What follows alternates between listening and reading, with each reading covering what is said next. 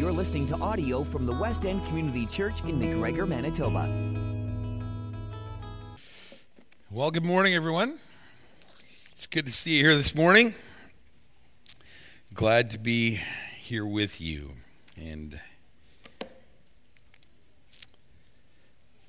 think I was about 12 years old. No, I was younger, 10 years old, when my older sister brought home her first Christian rock album. It was David Meece, and I know that many of you don't know who that is, and that's all good. Anyway, she kind of surreptitiously brought it into the house without my father seeing it, and then played it for him later on. So I don't know why she was surreptitious in the first place, but anyway, this story really has nothing to do with David Meece, but the second album that my older sister brought into the house was Keith Green. And many of you maybe know who Keith Green is. Keith Green passed away now. Really good singer, songwriter, maybe a little bit before my time, but certainly he had some really great songs. One song in particular has always resonated with me. I've never forgotten. He sang a song called "I Can't Wait to Get to Heaven," and I don't remember too much about the song, but I do remember very much his preamble before he was, he was one of these cool musicians who could just kind of play the piano and then just talk to you at the same time, and it all made sense, and I wish I could do that. But anyway, this is Keith Green was about to sing this song, and so he was playing the intro, and he had this preamble. He just kind of talked about heaven, and this is what he said. Go ahead, Andrea. You might have to turn up the volume on the computer.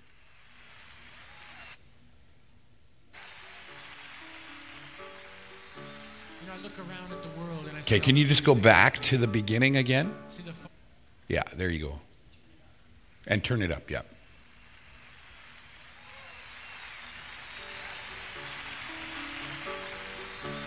I look around at the world A little and more. I see all the beauty that God made.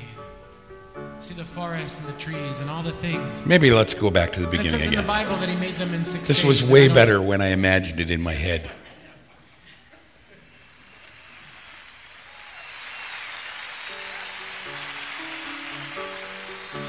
I look around at the world and I see all the beauty that God made. See the forest and the trees and all the things. And it says in the Bible that he made them in 6 days, and I don't know if they're a literal 6 days or not. Scientists would say no. Some theologians would say yes. It doesn't matter to me. But I know that Jesus Christ has been preparing a home for me and for some of you for 2,000 years. And if this world took 6 days and that home took 2,000 years, hey man, this is living in a garbage can compared to what's going up there. That's good, thanks. If you didn't hear that, basically Keith Green was just saying that he sees the beauty of the earth. He sees all the many things that, take his breath away here on earth. And he said God made that in 6 days. And he's been working on heaven for 2,000 years. And he just, basically, the premise, what he was getting to is this, that he just can't wait to get to heaven. It's going to be amazing. And that's certainly kind of what we want to talk about this morning. We want to talk about heaven a bit. And I want you, if you have your Bibles with me, just join me in the Gospel of John. And we are going to look at the latter part. Well, we're going to read the latter part of chapter 13. And we're going to segue into chapter 14 as well this morning. And we mentioned a few weeks ago, if you can remember back that far, that chapters 13 to 17 of John are known as the upper room discourse. And we talked about the fact that chapters 1 to 12 of John take into account about three 3.5 years. Basically, it encompasses all of Jesus' public ministry. And then you get to chapter 13, and everything kind of slows down. And instead of talking about years, we're talking about hours. Chapters 13 to 17 really encompass only about 24 to 36 hours in the life of Jesus and in the life of the disciples. It's known as the Upper Room Discourse. This is chapter 13 specifically, and then on from there, it's talking about the conversation that Jesus has with his disciples. Certainly during the Passover meal, what happens after the Passover meal. And it's significant because it's the last time that Jesus is going to be together with all the disciples before he is crucified, before he goes to the cross, before he's arrested. And so now, as we move into chapter 14, this is still a very intimate setting. Now there's just 11 because we know that in I think verse 30-ish of chapter 13, we get to the point where Judas has exited. He has gone. He is on his way to betray Jesus. And as Jesus continues to talk with his 11 disciples now, he is going to share some very personal things, some very important things. Some things that are important for the disciples to discern, and certainly not only that, but also for us to discern. Because by extension, as we know, as we said a couple of weeks ago, the word disciple means student, it means follower. It means basically anyone who is a believer in Jesus Christ, who has committed themselves to being a follower of Jesus. And if you are that, then you, by extension, you're not one of the 12, but you are still a disciple. And so the things that Jesus has to say to the 11, he has to say to you as well. So we should, I think, take note of these things. And as we said, I mean, everything that Jesus says is important, right? But the words of a man who is on his way to his death, those are weighty words, and certainly words that we should take note of. So I want to start reading in chapter 13, and I want us to read into chapter 14 as we go along here. Why don't we start at verse 33? Verse 33. Jesus, referring to his disciples as little children, says this, "Yet, little children, yet a little while I am with you. You will seek me, and just as I said to the Jews, so now I also say to you, where I am going you cannot come.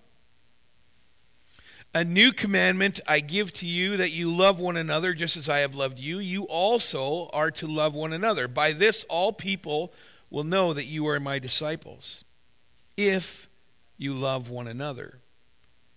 And Simon Peter said to him, "Lord, where are you going?" And Jesus answered him, "Where I am going you cannot follow me now, but you will follow afterward." Peter again says, "Lord, why can I not follow you now? I will lay down my life for you." Jesus answered, "Will you lay down your life for me?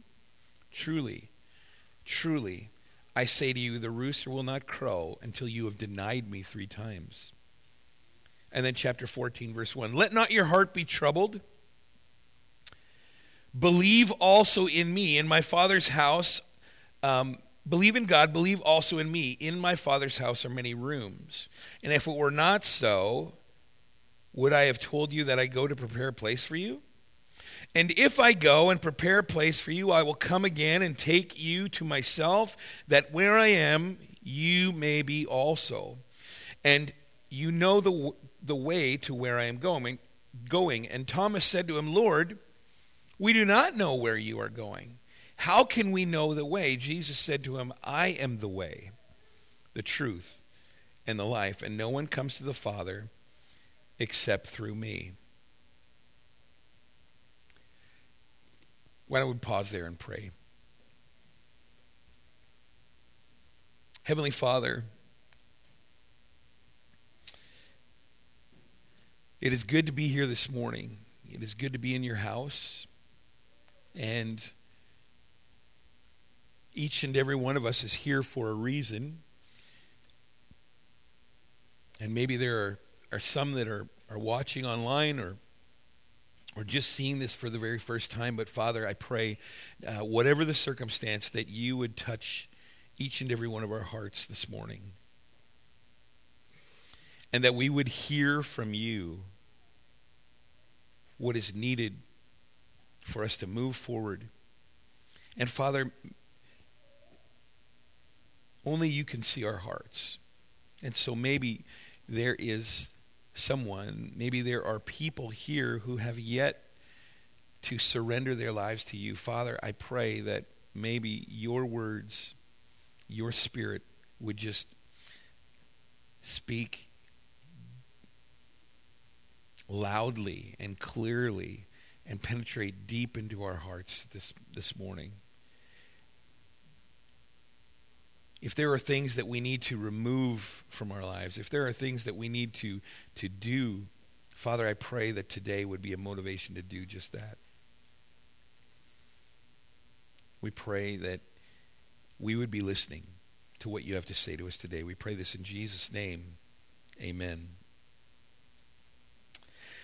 So we already looked at the first part of chapter 13, right? And we talked about, a couple weeks ago, we talked about how Jesus wants us to serve. And he gave us the example of serving others. And he did that by washing the disciples' feet. And we talked about those different aspects of service. And then last week, Pastor Matt looked at the latter part of chapter 13, and Jesus was teaching about love. He was teaching us about how we should love people the way that he loves. And so now, as we move into chapter 14, as we go from chapter 13 to 14, Jesus is going to talk primarily about heaven.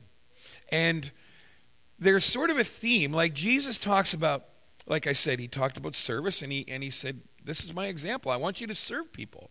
And then he moved on and he talked about love, and he gave them example of how he loves people, and then he said, I want you to love people the same way.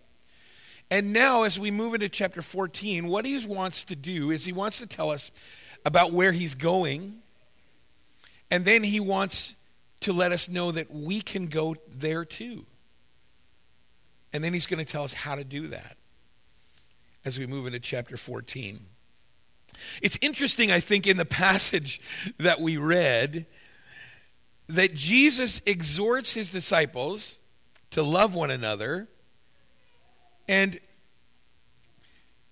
as he's talking, and he says, love everyone like I have loved you. And he talks about all these sorts of things. Even though it's a new commandment, he says, a new commandment I give you, love one another, all these sorts of things. It's interesting to me that the disciples don't have any questions about that. Even though it's new, they don't say anything. I wonder why that is. I think, and this is just my opinion, but I think it's because of what he says in verse 33. Did you notice that? He said, little children, yet a little while I am with you. You will seek me, and just as I said to the Jews, so now I say to you, where I am going, you cannot come.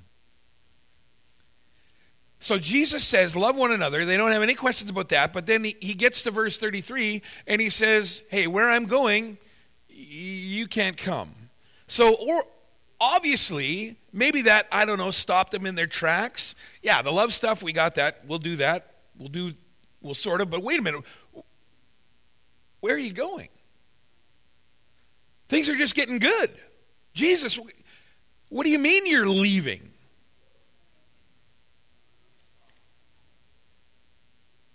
And in that passage that we read, I want you, I don't know if you noticed it, but there are 3 questions asked. And I just want to highlight all three of those questions. Two of the questions are asked by Peter. And then one of them is asked by Thomas. And we're just going to kind of look at those questions. And maybe as we look at those questions, we'll be able to kind of see what Jesus wants us to see. And to see where he's going. And maybe how we can get there too. Peter has two of the questions. Thomas has one. The first question is in verse 36. I don't know if you saw that there, but this is what Peter says, verse 36. Simon Peter said to him, Lord, blunt as ever, where are you going? And Jesus answered him, where I am going, you cannot follow me now, but you will follow afterwards. That's question number one. Where are you going? Jesus, where are you going? The next one's in verse 37. Peter said to him, Lord, why can I not follow you now? I will lay down my life for you. So verse 36, question 1. Verse 37, question 2. And then in chapter 14 and verse 5, we have question number 3. This one is by Thomas. Thomas, in verse 5, says, Thomas said to him, Lord, we do not know where you are going. And then he asks, how can we know the way? Those three questions. Where are you going? Why can't I follow? And how can we know the way? It's a pretty good outline, right? We have the advantage today of having the entire canon of Scripture. We have the advantage of knowing the whole story of the Bible. So the disciples didn't have that. And sometimes I think we take that for granted. They only knew in part what Jesus was saying. So perhaps we understand the whole story and what Jesus was trying to tell his disciples prophetically about what was going to happen in the coming days of the week. We understand that. The disciples, they were just kind of picking up little bits and pieces here and there, and they were trying to put it all together. We know historically about what was about to happen in the coming days. We know historically because we know how the whole thing played out. We've read the Gospels over and over and over again. What Jesus was trying to tell his disciples was that after his crucifixion, he was going to go and he was going to be crucified. He was going to die. After that happened, he was going to rise from the dead. He was going to appear to people over a period of 40 days. And then he was going to ascend back into heaven. That would have been a lot of information to tell them all at once. But he gave it to them in bits and pieces. Jesus was just trying to ease them into it. He was trying to tell them in advance what was going to happen. We have the advantage of knowing everything that was going to happen, how it was going to unfold. We have the history of it. I mean, you remember Acts chapter 1, verses 9 to 11, right? It says, when Jesus had spoken these things, as they were looking on, he was lifted up, and a cloud took him out of their sight. And while they were gazing into heaven as he went, behold, two men stood there in white robes and said, Men of Galilee, why do you stand looking into heaven? This Jesus, who was taken up from you into heaven, will come in the same way as you go into heaven. So we know the history. We know everything that Jesus was trying to say to the disciples in chapters 13 and 14 when he was talking to them in the upper room. And Jesus was giving them a preview of what was going to happen in the coming days. Essentially, he was saying, here's what's going to happen, guys. I'm going away. And where you're going, or where I'm going, you can't come. At least not now, you can't come. But you will come later. And then that's where Peter pushes back. He says, where are you going? And then he says, why can't I follow you now? And Peter, always the brusque, blunt guy, says, Jesus, I will lay down my life for you. I'll do it right now. And then we get the prediction that the prophecy that Jesus makes. Before the sunrise, Peter, when the rooster crows, you are going to deny even knowing me.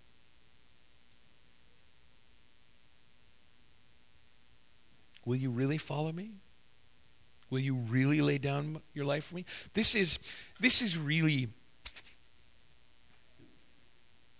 Peter at his worst. This is the bottom of the barrel, Peter. You know what? And it's the part we always remember about him. When anybody ever says Peter's name, what do we remember first? We remember Peter denying Jesus. Think about that. Think about if people say your name and they remember the worst thing about you every time. It's a shame, because Peter was a great man. Peter did some amazing things for the Lord Jesus. But we remember this.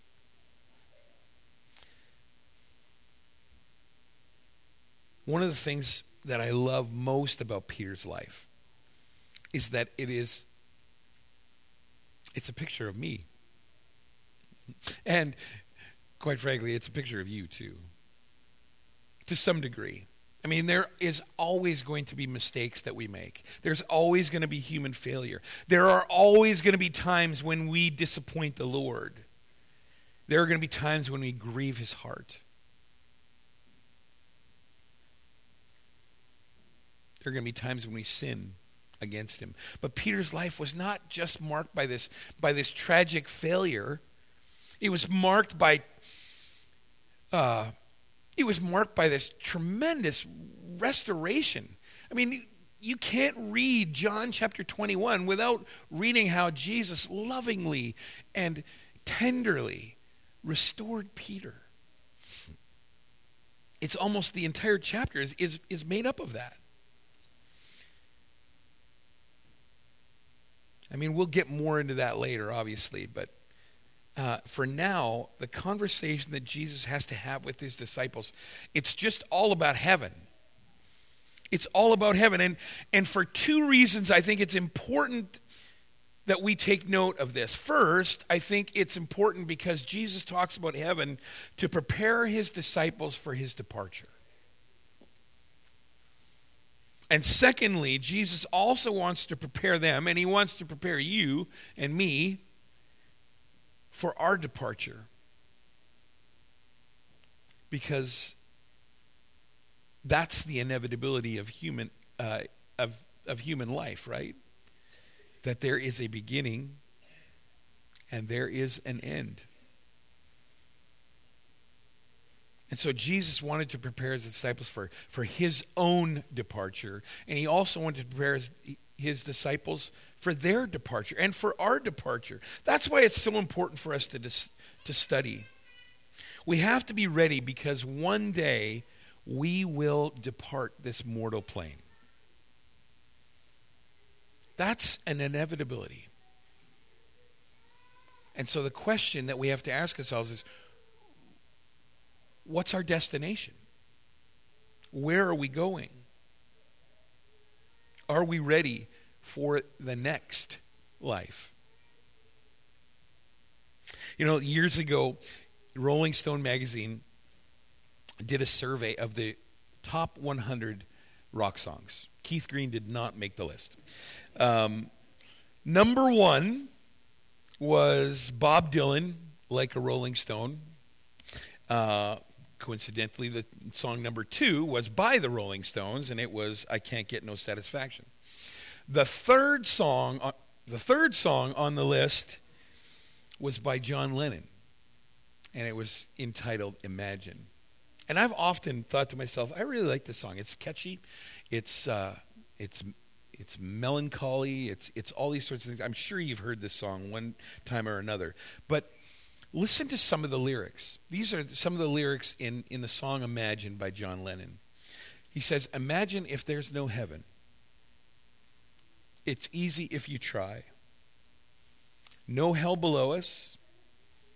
Above us, only sky. Imagine all the people living for today.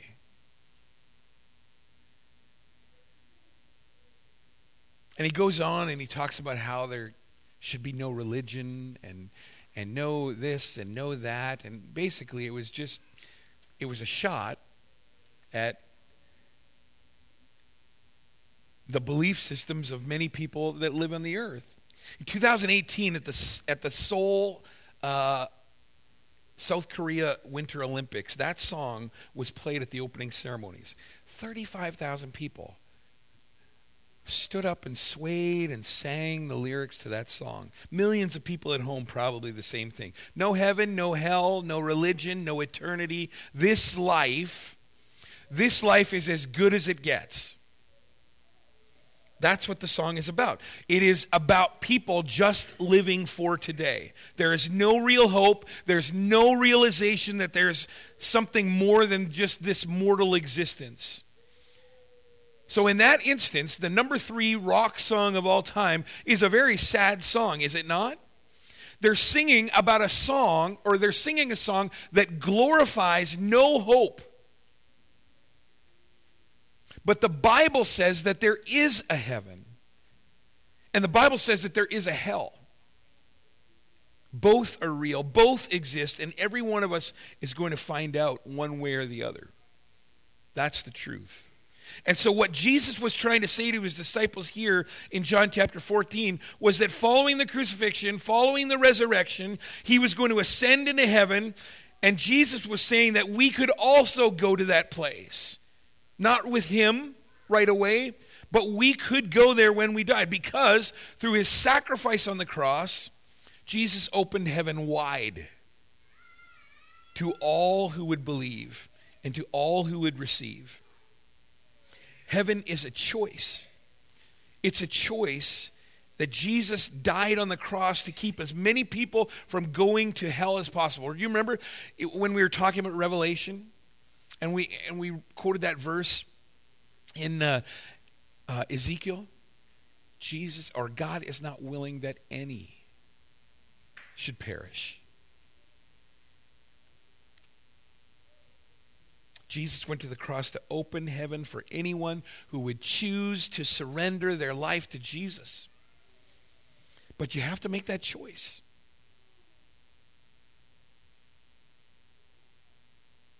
And I pray that everyone here would leave this morning with the full assurance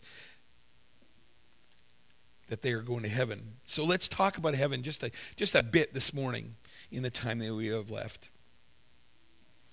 Charles Spurgeon once said to his students when he was teaching them in seminary, he said, "When you talk about heaven, I want your face to beam and glory and glow with enthusiasm. And when you talk about hell, just your normal face will do." I am going to try to beam this morning because we're talking about heaven. Do you know that heaven is mentioned more than 275 times in the New Testament? It is referenced 300 times in the Old Testament. Heaven saturates the Bible because it is the place where God ultimately wants us to go. It is the habitation of God. It is the eternal home for all those who trust Jesus. So when Peter said, "Where are you going?" this is the place where Jesus was going. And there are so many passages that we could reference. Let me just give you a couple. Psalm 103 verse 19 says this: "The Lord has established his throne in the heavens." It's his habitation, right?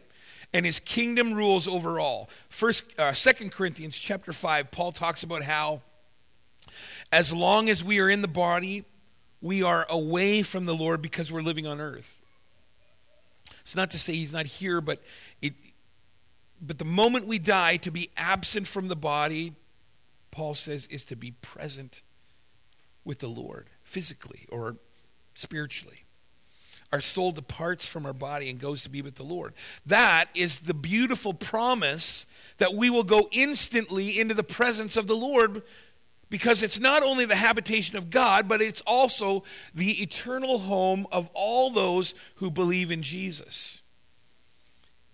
In 2 Corinthians chapter 12, Paul talks about heaven again. And he says he has this vision of heaven, and he describes streets of gold. He describes gates of pearl and walls of jasper and foundations of precious stones. There's this crystal clear river running through it. It's a place that, like Keith Green said, God's been working on for all this time. We can't even imagine it. Paul says this. He says, no eye has seen, no ear has heard, neither it has entered the heart of man what God has prepared for them that love him. I mean, it's easy for us to say these words and to read them and to imagine, but truthfully, heaven is unimaginable.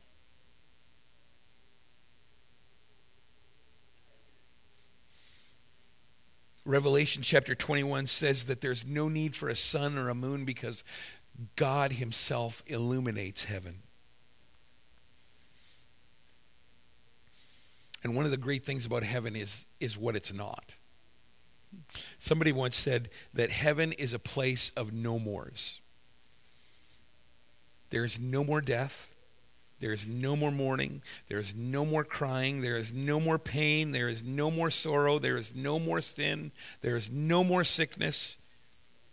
It is going to be a beautiful existence, unencumbered by all the things that ought to weigh us down and the things that trouble us today.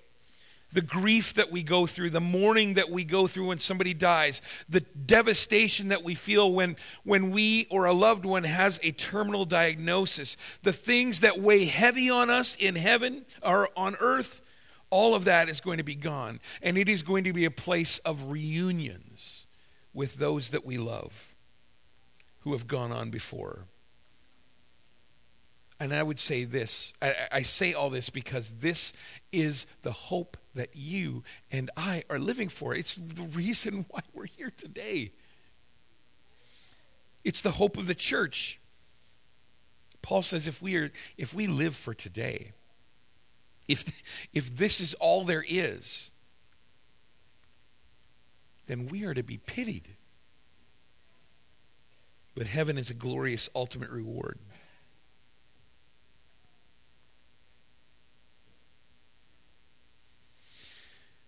John 14, verse 2, Jesus talks about rooms in the ESV. We read it there. In my Father's house are many rooms. Some of your versions probably say mansions. Some of them probably say dwelling, abode. It basically means home or abode. I don't want to burst your bubble, and I haven't been there, so I don't know exactly what it's going to be like. I don't know if it's going to be mansions or not. I don't think we're going to care, honestly. I mean, honestly, I think that many people talk about the mansions, but the word rooms here in the Greek, it's the word monē, and it's basically it just means home. It means abode. It means dwelling. So I don't know if there's going to be. I don't know if we're all going to be living in mansions. I don't know that for sure. But think about this. The word mansion, it kind of appeals to our Western stuff mentality, that kind of thing. But there's going to be no covetousness in heaven. I am going to have a huge truck, and nobody is going to covet my truck because you'll all have your own trucks. There's going to be no obsession with stuff. It's not going to matter to us. Let me tell you what you are going to be obsessed with. You are going to be obsessed and captivated with Jesus. And you're going to be around the throne worshiping and enjoying life in heaven in this glorious place. And all Jesus means here is that there is room for you. There is room for me. And he is going to prepare that place for you. He's saying you need to choose it. And that leads to the last question. And it's the one that I think is most important. Thomas asks it. He's earnest, and he asks it, and he says, how can we know the way to go? How can we get there? And Jesus answers in a very bold way. Some of the best, most well-known verses in the Bible. You notice that? Jesus said to him, I am the way, the truth, and the life. No one comes to the Father except through me.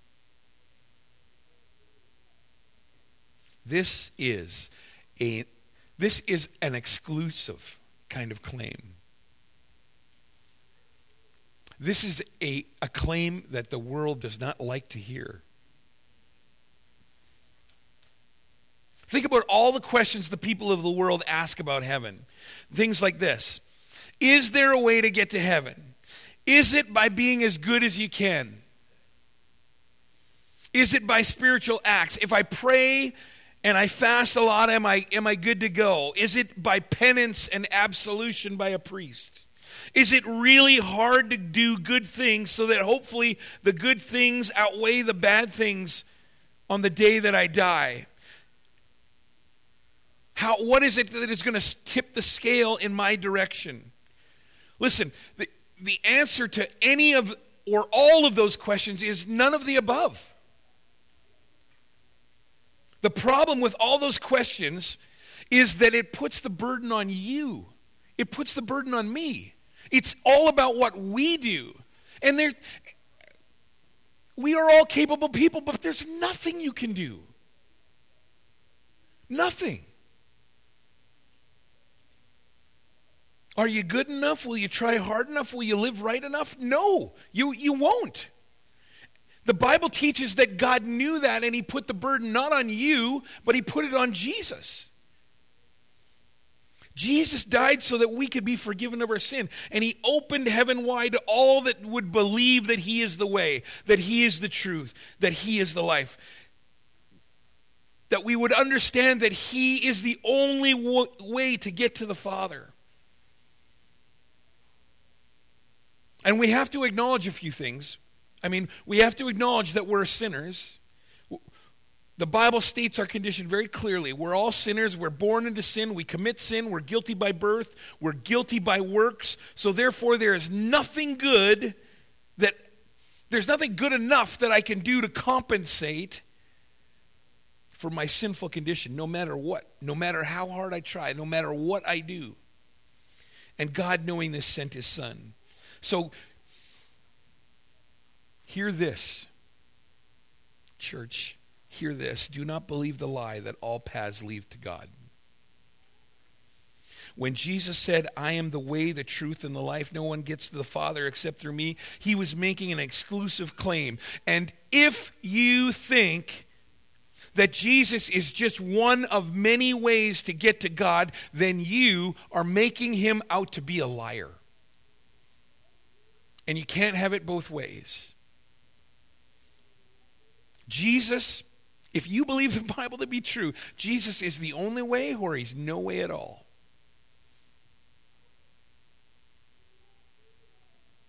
We cannot capitulate. You cannot be on the middle ground on this. You have to decide. It's one or the other. You have to decide.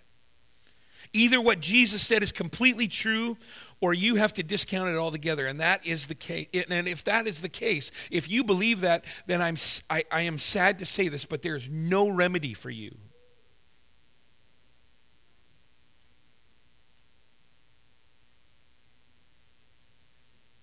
The only hope that we have is in Jesus. He died on a cross because of his love for us, because he knew that we could not save ourselves. God sent his Son to save us, to rescue us, to redeem us. Acts 4 verse 12 says, salvation is found in no one else, for there is no other name given unto men that we should be saved. And that name is Jesus. It is Yeshua in Hebrew. It is Jesus in Greek. It is Jésus in French. It is Jesus in Spanish. It is Jesus in Low German. Whatever language you speak, we're talking about Jesus Christ. He is the only way to salvation. Do you believe that? The Bible says anyone who calls on the name of the Lord will be saved. And I pray that each and every one of us who are here this morning will know where you are going when you leave this world. If you are 5 or you are 95, at some point you have to know where you're going. The Bible says all the days of our life are ordained to, that all the days ordained for us are written in his book because before one of them comes to be. So literally the Bible's telling us our days are numbered.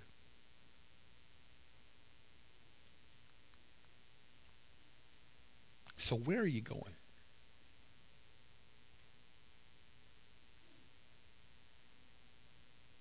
Make sure you know where you're going to spend eternity. Amen? Let's pray.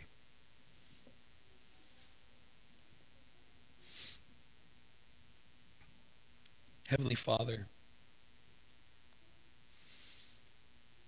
it is good to be here. It is so good to read your word and to see the truth. And Lord, there are so many in this world that need to know that you are the way, that you are the truth, that you are the life. There's so many conflicting stories out there. There's so many different points of view. There's so many different opinions. There's so many different things that conflict with each other. And yet, in the midst of all that, you have remained resolute. And you've said the same thing from beginning to end. You are the way. You are the truth. You are the life. Father, may we believe that, and may we share that. We pray this in Jesus' name. Amen.